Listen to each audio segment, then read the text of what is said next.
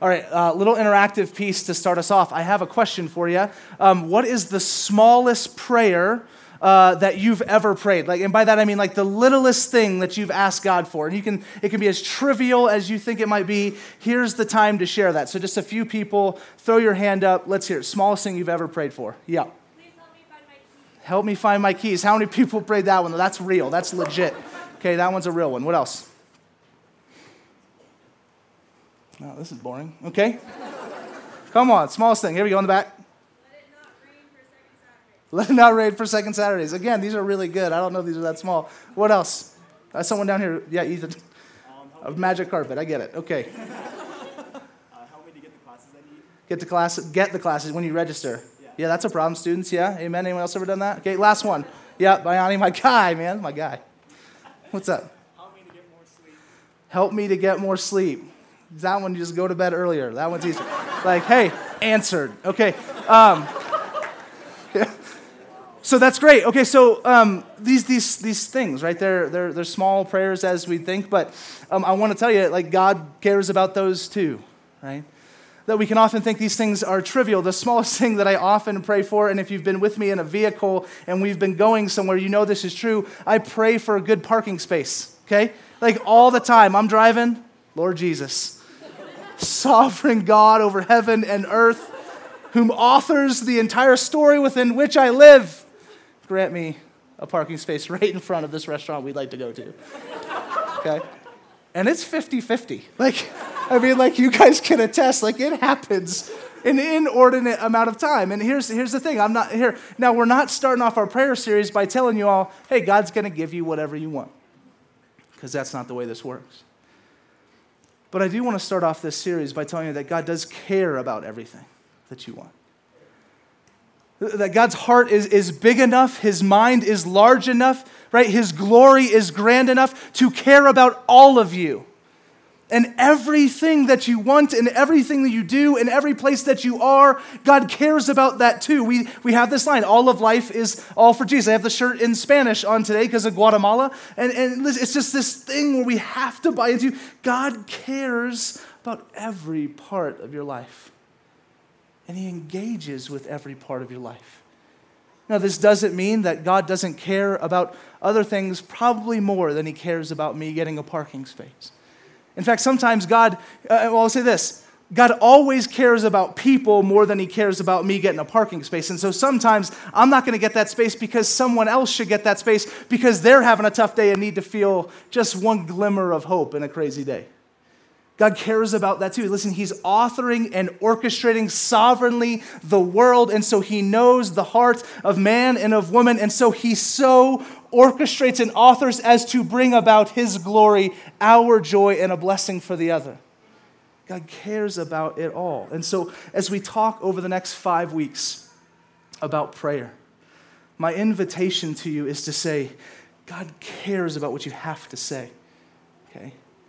Because He made you with a voice. He made you with a mind, and He made you with a heart.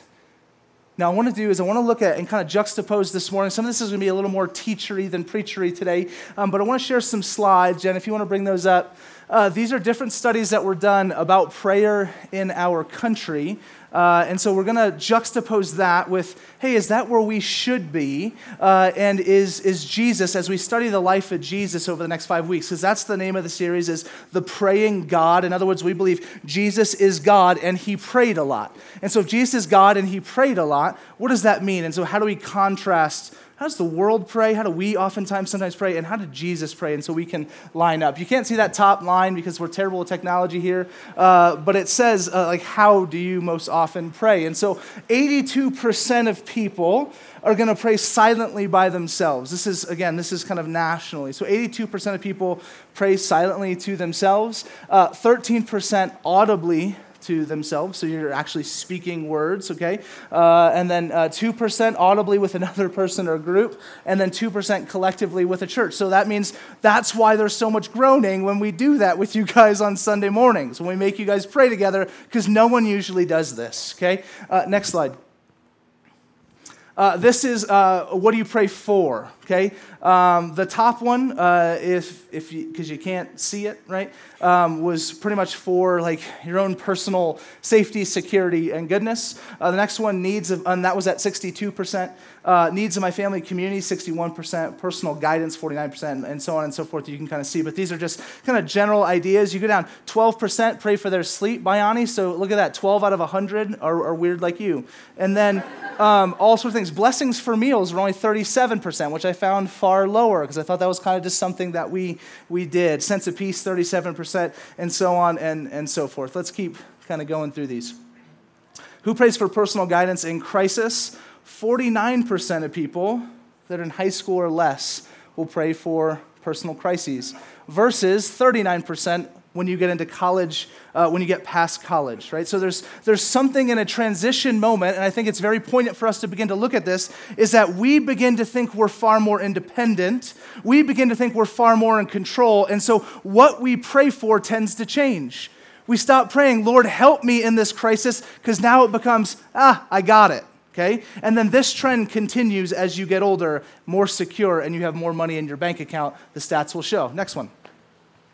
Who prays for personal health and wellness? 68% of elders will pray for health and wellness as opposed to 38% of millennials, because millennials, we think, and I'm right there, it was 1984 is the cutoff, January 1st, 1984, so I'm with you, solidarity, okay?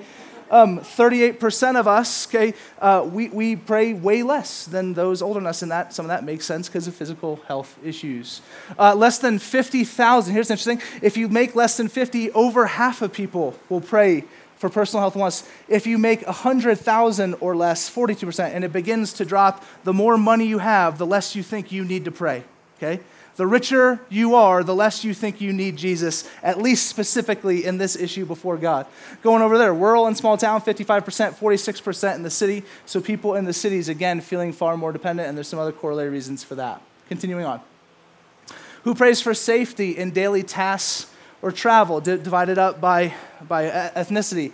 White race or ethnicity, 36% of white people will pray for safety in travel, okay? 51% of black people and 51% of Hispanic people will pray for safety in travel, which is kind of an alarming difference, no? That 15% difference between what these communities are praying for, and we're not going to get into that whole dialogue now, but it's something I like to point out to you as something we'll navigate over the next 4 weeks. Continuing on. Who prays for a sense of peace? I love this.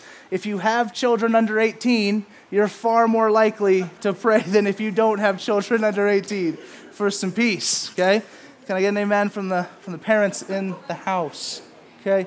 43% if you're in the city, 29% if you're in the small town, which just makes sense, right? If you live in the city, hustle and bustle and craziness and deadlines, et cetera, as opposed to a small town, 29%. Continue on.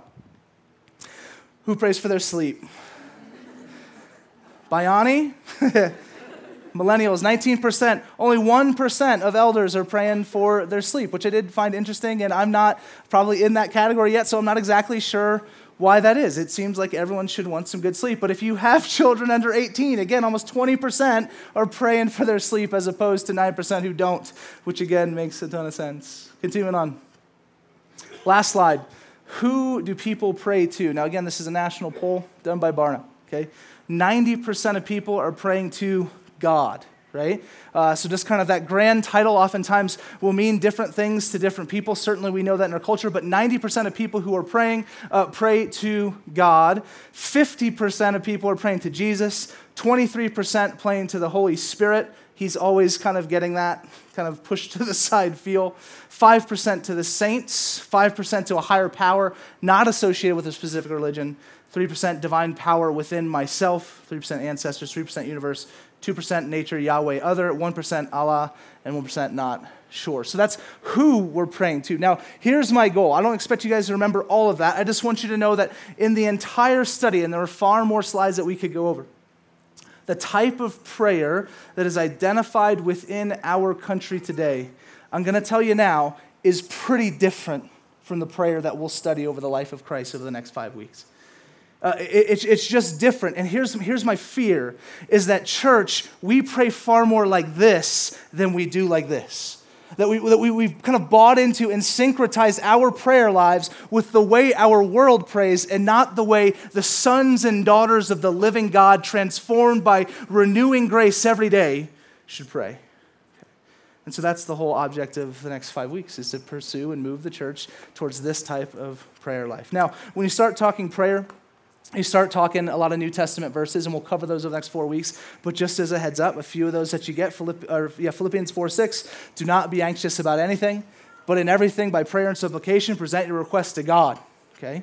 Romans 8:26, likewise, the Spirit helps us in our weakness, for we do not know what to pray as we ought, but the Spirit himself intercedes for us with groaning too deep for words. Matthew 6:6, this is where you get, did anyone see the movie War Room by chance? This is kind of where you get that idea. But when you pray, go into your room, shut the door, and pray to your Father who's in secret, and your Father who's in secret will reward you. 1 Thessalonians 5:17, pray without ceasing. Colossians 4, the fervent prayer of a righteous man avails much, etc. So you get these kind of New Testament verses that are all throughout the New Testament, that the New Testament thrust is saying, pray, pray, and pray some more, okay? But where we're going to start our series is all the way back in the beginning, because I think if we're going to talk about prayer, we got to talk about the origin of prayer. And so turn your Bibles to Genesis chapter 2, and we're going to go there. If you don't have a Bible, please slip up your hand. We'd love to bring you a Bible. This is something we do every week, so don't feel weird about slipping up your hand and grabbing one. We'll have interns come down as they come to the house to slip it up. They'll hand it to you, okay? Turn to Genesis chapter 2. Should be like page, after the copyright stuff in the beginning, should be like page 2 in your Bible, okay? So Genesis 2, 15 through 17. Let me get a sip of water. Genesis 2, 15 through 17 says this. The Lord God took the man and put him in the Garden of Eden to work it and keep it. And the Lord God commanded the man, saying, you may surely eat of every tree of the garden, but of the tree of the knowledge of good and evil you shall not eat, for in that day that you eat of it, you shall surely die. Now, this is not often used or thought of as like a prayer text or a text with which we teach prayer from. But I'm going to tell you, what we have here is the first prayer. What we have here is the first interaction and dialogue and conversation between God and man. And it didn't start in the New Testament. This is something God has had a desire to communicate with his creation since the very beginning. Okay? And so what we see here in Genesis chapter 2 is the first dialogical interaction between God and man. And so I think we can learn a few things from this, okay? First, I think we learn that prayer at its heart is about communion. That prayer is about drawing into and communing with God.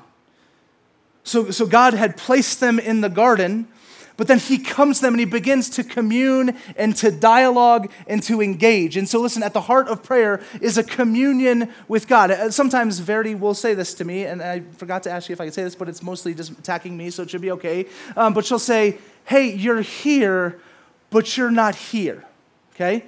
I don't know if anyone's ever experienced that. Like you're present, but you're not really present, right? Because there's something else churning in my mind that's got me distracted, and or the office is on, right? That can get us really kind of pulled away too. And so you're present, but you're not present. And so it's like, yeah, we are in and occupying the same space, but are we truly in communion with one another? Are we present? Are we engaging? And so what we see oftentimes is that's not true. And so God in prayer is inviting you into communion with him. To say, no, because right, we know this as New Testament Christians on this side of the cross, on this side of Pentecost, where the Spirit of God so indwells the believer now that God is always present with us. Like that is a factual reality. He is not distant. He is with you if you are here and you love Christ as Lord and Savior. But sometimes he can be present, but not all that present in our lives. And hear me, that's not on him, right? That's not because God took a step back. It's because we are oftentimes distant and not present when we should be present. And so what prayer does is this saying yes to an invitation of communion with God. Yeah, I want to be in your presence. I want to talk to you. I want to engage with you. I want to be with my Savior God who has so invited me into this relationship. Prayer as communion. The second one is, I think we see prayer in this moment as conversation, okay? As simple conversation. And let's go out to the crowd again. all good conversation has two parts, okay? Can anyone guess what those are? I'm a little louder. Listening and speaking, right? Speaking and listening. Like there's two ends to any good conversation, right? But oftentimes, I'm not even going to pick on it on me. My prayer life can often be one-sided. God, this is what I want. God, this is what I need. God, this is what's going on. God, this is my sin. God. And I speak so much, right, that oftentimes there's no moment for me. Well, actually, there's plenty of moments. It's just that I don't take them to just sit and listen. I'm not a good conversationalist with the Lord. But prayer is not just an invitation to his presence, it's an invitation to dialogue and conversation with the living God. Jean Vanier, if you're not familiar with him, he started something called L'Arche, which is they've established communities all around the world for the disabled and the broken, okay? He says this, prayer is to say to Jesus, tell me what you want, may your will be done. Then unexpectedly, and I love that unexpectedly, Jesus says to us, tell me what you want. Whatever you ask in my name, I will do. If you ask anything of me in my name, I will do it. See that there's this back and forth that is tied into, first, a rich communing with God that says, no, we're together, I know you, I experience you, you're with me, you're present. And then God, we talk. We talk all the time. And here, this is just kind of a specific, and this is not meant to, if this is the way you pray, and that's just the way, and it works, and it's great, and you and God communicate this way, it's awesome, but just as a case study for our minds, that oftentimes when we pray, we step to the side, and sometimes we start with, dear God, right? Like, dear God, and hear me. If that's how you pray, please hear me. That's great, keep doing that. But I do want us to think about it for just a moment, because that might not be, what I'm about to say might not be your heart. But dear God is not how I would address a single human in this world, unless I'm writing a letter that's one-sided. If I'm expecting dialogue and conversation, engagement through communion with my God, it's, hey, God, let's chat. It's, God, I'm just going to start talking to you. Like, I'm not writing a letter to God, dear God, and then here, let me present this stuff. Now, hear me. If that's how you pray and your heart is in the right place, I'm talking about me. I had to really begin to think through these things and say, like, why do I pray in such a way? Is even my verbiage, is it so showing that the way I'm praying is really like this one-sided thing where I'm like, well, dear God, let me do this. And then I sign up with a salutation that is, in Jesus' name, amen. And I walk away as if I've just written a letter to him. And that is not conversation. That is not communion. That is not a relationship like we'll talk about next week that God invites us into. And so prayer as conversation, I think we begin to see. It cannot be one-directional. Actually, did you know the band One Direction? Do you know they named their band that as a confession that they only pray one way? I'm just kidding. That's not true. Some of you guys are like, oh my God, they're Christian. They're not. They might be. I don't know that actually. Okay. Last one. We commune with God, we converse with God, and last one, prayer as counsel from God. Okay? Prayer as counsel from God. When we've been spending time with him, when we've been conversing with him, we don't often think of prayer as counsel. We think of the Bible as counsel, right? That the Bible is going to enlighten us and show us all the things that we are to live into in this life as followers of Christ, right? And that's true. It is very much that. But I'm telling you, prayer is counsel as well. What do we see in the text is God coming down saying, hey, this is what I've got for you. In fact, what he does in this first moment in Genesis chapter 2 is he employs mankind with this beautiful gift to go and tend to his creation. Prayer as counsel, as investment, as the pouring in of God of this is what life best looks like. And so, yes, pour through your scriptures. We love the Bible here. We tell you all the time, open your Bibles. You got to start reading your Bible. We don't do that enough. It's falling away in our culture. All that stuff is true. But hear me, this counsel stuff has to come through conversing and dialogue and communion with God as well. It's got to be both ends. I truly believe, and this is just, again, a testimony of myself, ever since I got saved, which, gosh, now it's been like 15 years, I've never really struggled with like reading the Bible. Like I've always really enjoyed reading, and so it's a fascinating book to me. And so reading the Bible has never been an issue, but prayer has always been just this thing that like I know I'm supposed to do, and so I do it, but I do it kind of half-heartedly. It's a lot of stuff we've already talked about. And I'm beginning over the last few years to realize like that cannot cut it. That is not what the Lord has invited me into. It's not what he's called me in my identity to live in. It's like, no, you're mine. You're in the family. We need to talk. We need to commune. You need to hear from me as I speak to you in counsel. You need to listen. And so all this stuff, I want you to know this is not a, hey, I figured out prayer and do it the way I say it. It's, man, let's unpack the scriptures together. And let's look at the perfect human and the perfect God, Jesus, and how he prayed over the next 4 weeks. And so I invite you to trust him over this series, to refine in you a prayer life that reflects his own and reflects the identity of the gospel that has so changed us. Everything we talked about in 42 weeks in the book of Ephesians that we just ended, this beautiful reality of how God has made us new, adopted us into the family. What does it mean for us to live in that reality? It means we pray of primary importance.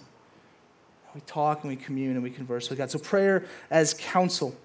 As the late Eugene Peterson said, prayer is the disciplined refusal to act before God acts. Which I just love that quote. Prayer is the disciplined refusal to act before God acts. And I'll tell you, that is a difficult trial for me because I think I got this life pretty figured out. I think I can navigate this world pretty well. I'm very confident in me, in my ability to be able to organize and structure my life, my wife and I's life, our family and I's life. And hear me, the more I believe that, the less it's actually worked. Prayer is a disciplined refusal to act before God acts. That we would believe that as he would speak to us, that the counsel he gives is for our good and for our benefit. That when God told Adam in Genesis chapter 2, don't eat of that one thing over there, that Adam would have believed because he communed with God, because he conversed with God, that must be true, I will listen.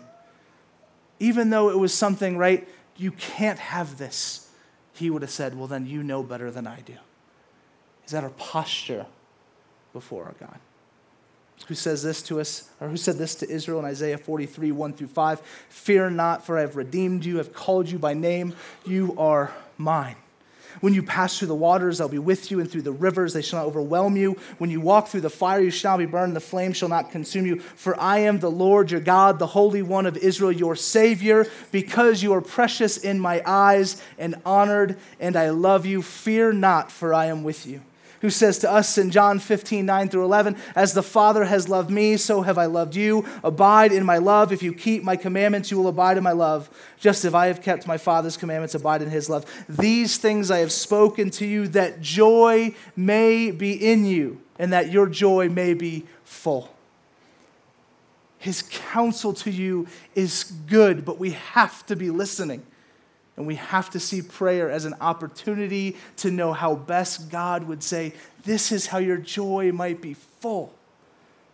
This is how my love might be best manifest in your life, is if you would stop, slow down, and just listen and commune with me and converse with me and hear my wise counsel, that your joy may be full and that you will experience my love to degrees you never imagined. And then we will be the people that can go to the world and say, this is what the gospel is. Man, it's good. We should pray.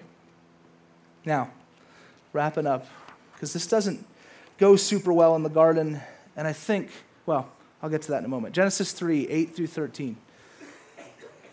This is where it goes wrong. And they heard the sound of the Lord God walking in the garden in the cool of the day, and the man and his wife hid themselves from the presence of the Lord God among the trees of the garden because they just ate of the tree. But the Lord God called to the man and said to him, where are you? God asking, where are you? And he said, I heard the sound of you in the garden, and I was afraid because I was naked and I hid myself. He said, "Who told you that you are naked? Have you eaten of the tree of which I commanded you not to eat?" And the man said, "The woman whom you gave to be with me, she gave me the fruit of the tree, and I ate." Then the Lord God said to the woman, "What is this that you have done?" And the woman said, "The serpent deceived me, and I ate." And God, after this, kind of begins to dole out his curses in the Old Testament. Okay? Culminating in a sending out of Adam and Eve from the Garden of Eden to go and be in this world. Okay? To go out from his presence. So hear me. Genesis 2, it's prayer is communion, prayer is conversation, prayer as counsel made a whole ton of sense. But by Genesis chapter 3, something had changed. Right? People were deceived into believing those things weren't true. And so they disobeyed, and sin enters into the world. And here's what has happened, is that when sin entered the world, it caused a fracture in the communion with God. That no longer man had the same relationship and engagement with God that they had in the garden. There was a chasm. What happened when sin entered the world is the conversation between God and man was all of a sudden somewhat distant and somewhat restricted. What happened is all of a sudden the counsel of God to man for how they might walk and experience the greatest levels of joy and love and mission in this world were now reserved for a select few prophets. You see, what happened when sin enters into the world is these things that were there in the beginning that were meant to draw us unto himself, unto joy, unto love, unto mission, were fractured by sin. And my great fear is that, friends, we far too often still live as if sin is running the show of prayer in our life.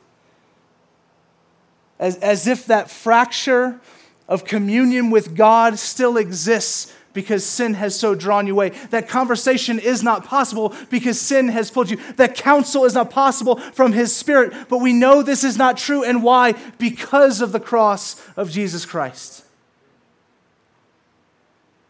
Two of the best words in all of Scripture are the words "but" and "God." But God, right? So in all of this, sin was trying to destroy communion, conversation, and to hear his voice for joy and love, and yet, but God came and lived the life we could not live, died the death we deserved, and raised on the third day to grant new life. Here's the beautiful fact, and we've talked about this some weeks prior, but I'll say it again, that one thing that happens before Adam and Eve are sent from the garden is that they are clothed by God with skins. And if you weren't here for it, just to remind you, the beautiful picture that we get, which would be a foreshadow to the coming sacrificial lamb, Jesus Christ, is that in the garden, before sending them away from the Garden of Eden, God kills an animal that through the sacrifice of the animal, man would be clothed and removed from his shame, to point towards a future clothing that would come from the life, death, and resurrection of Jesus. That it says in 1 Peter 3:18, "For Christ also suffered once for sins, the righteous for the unrighteous, that he might bring us to God, being put to death in the flesh, but made alive in the Spirit." Galatians 3:25-27, "But now that faith has come, we are no longer under a guardian, for in Christ Jesus you are all sons of God through faith. For as many as were baptized into Christ have put on Christ." You now wear Jesus. That God looks, and guess what? Because he sees his son, he loves you like his son. He's drawn you into the family of God through adoption. You are now moved into right relationship with him, a veil torn upon the cross, or because of the cross. We're invited back into right conversation with God.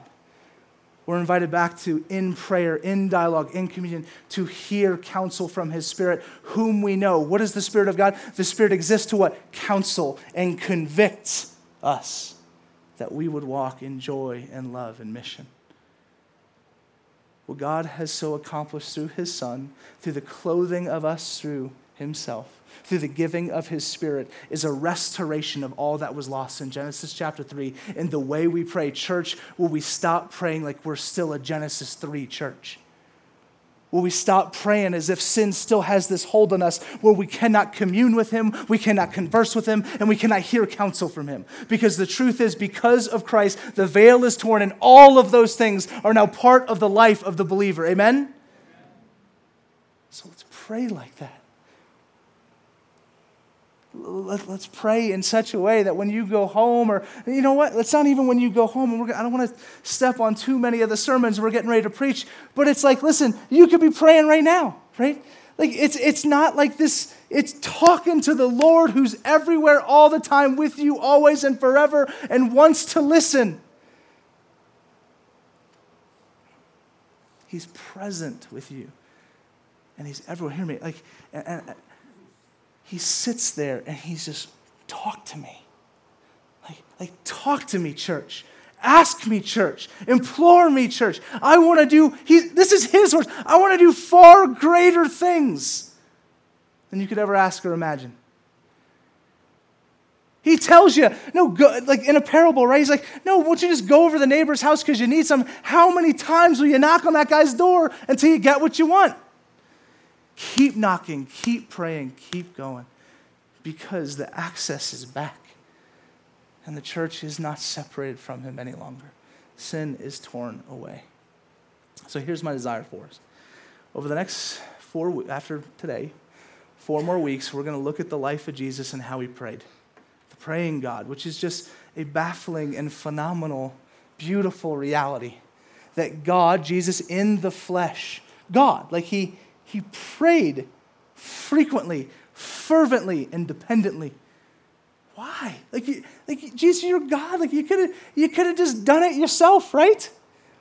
Like this is the same Jesus that said, I could have called a legion of angels to take me down from the cross, but I chose not to. That same powerful God decided, no, I need this. I need to pray.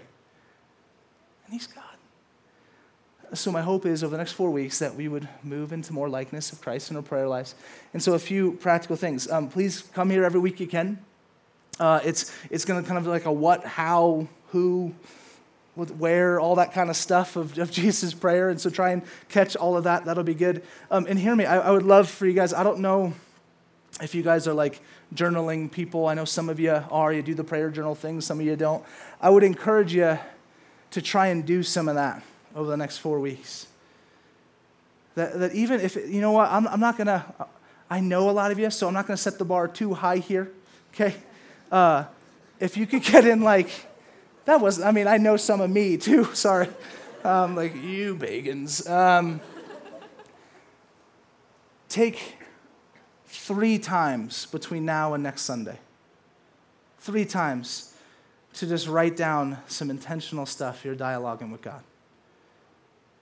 And when you pray in those moments, spend at least 5 of those minutes not talking. Okay? And hear me, 5 might seem like a lot. Like, actually, here's what it is. 5 right now, as I say it, seems like nothing. You're like, 5 minutes, that's a YouTube video, right? But then when you get into it, you're like, oh my God, has it been 5 minutes? Oh, it's 30 seconds. Okay. Right? Like, we're so fidgety. Okay, so work your way up to 5 if you can't start with 5. Start with a minute, start with 2 minutes. To just listen, to allow the Holy Spirit to speak in your heart, to converse with God, to commune with God, and to hear his wise counsel. Amen? Let's pray. Lord, again, thank you so much for an opportunity to gather with these family and friends and some strangers I don't know, and the whole thing, God, every week that we get to gather and we get to see how you've spoken to us through your word. But God, we know that even as like I talk to you right now, even as we pray and as there's people praying around our room just to themselves or silent or whatever it looks like, God, that they fall upon your ears and you wish to speak to us. God, you wish to continually counsel through your word, counsel through your voice as you speak. God, we do thank you in this moment. We do thank you for your word. That God, that as we pray to you, God, sometimes you just speak back to us in Scripture. God, that you're like, I already said it, and you know my stance on this. And so, Lord, I pray, God, in the midst of that, Lord, that we would just have a hunger for your word, because that so many times is the way that you counsel. By recalling us back to the word, by drawing us back to truth. God, that's how you speak to us. So God, we pray that we'd have ears to hear as you speak. We'd have eyes to see as you move. God, we'd have just an opportunity to embrace you in your presence. God, you tell us, God, it is in your presence we find the fullness of joy. So we pray your presence over your church, that we be a people that commune with you and experience the joy thereof. God, there would be a joy that changes and a joy that moves. God, us into service for those around us and for those in our city. God, all the while testifying to your glory as utmost importance because you are God and you are Savior and you are Lord. We thank you. In Jesus' name, amen.